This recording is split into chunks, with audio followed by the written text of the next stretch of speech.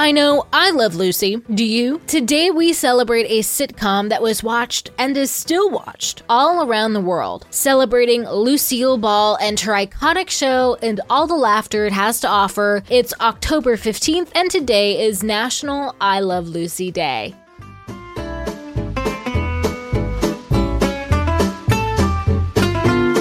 Welcome to TacoCast Podcast, Every Day's a Holiday. No, really, it is. Did you know that literally every day is a holiday? I don't know about you, but I love having a reason to celebrate every day. Whether it's your favorite foods day or something else totally random, happy holiday to you. It was on this day in 1951 that I Love Lucy first premiered on television. But before the show, Lucille Ball had a radio show that was incredibly popular called My Favorite Husband. CBS approached Lucille back in 1948 with the idea to turn the radio show into a television program. Lucy agreed, so long as her real-life husband Desi Arnaz would be cast to play her husband. The network hesitated. As Lucy herself remembered, they, quote, said the public wouldn't believe I was married to Desi, and we're so glad they changed their mind. The show managed to hit a lot of firsts. It was the first show to be shot on a 35mm film in front of a live audience. Yes, that's not a laugh track you're hearing, but the live audience each episode was about 300 people. Talk about pressure. But the actors were so good, though, that scenes very rarely needed to be retaped, allowing for the audience to get a fantastic start-to-finish experience and help the actors feed off of the audience feedback. Desi acted as the MC, introducing the cast to the audience and warming up the crowd before the show. This show was also one of the first filmed in Hollywood, and Lucy was the first woman to appear pregnant on television on one of the major networks. To stay conservative, Lucy was described as expecting rather than pregnant on the show.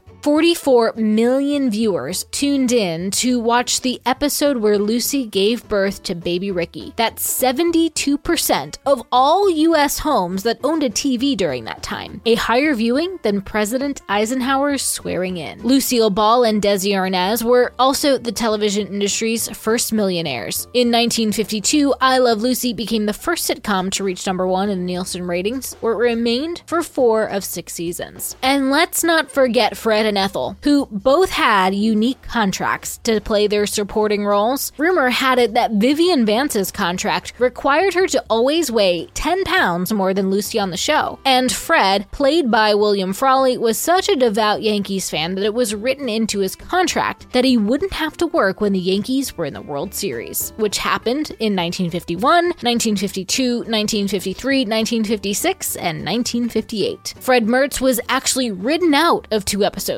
because of the clause. But sadly, the 2 married characters actually hated one another in real life. So on this day, put on a rerun of the hilarious show. It was also the first show to have reruns on air. Lucille Ball's personal favorite episode was Lucy's Italian Movie, where she stomps grapes at a winery in Italy. Happy holiday, everyone, and I'll see you tomorrow.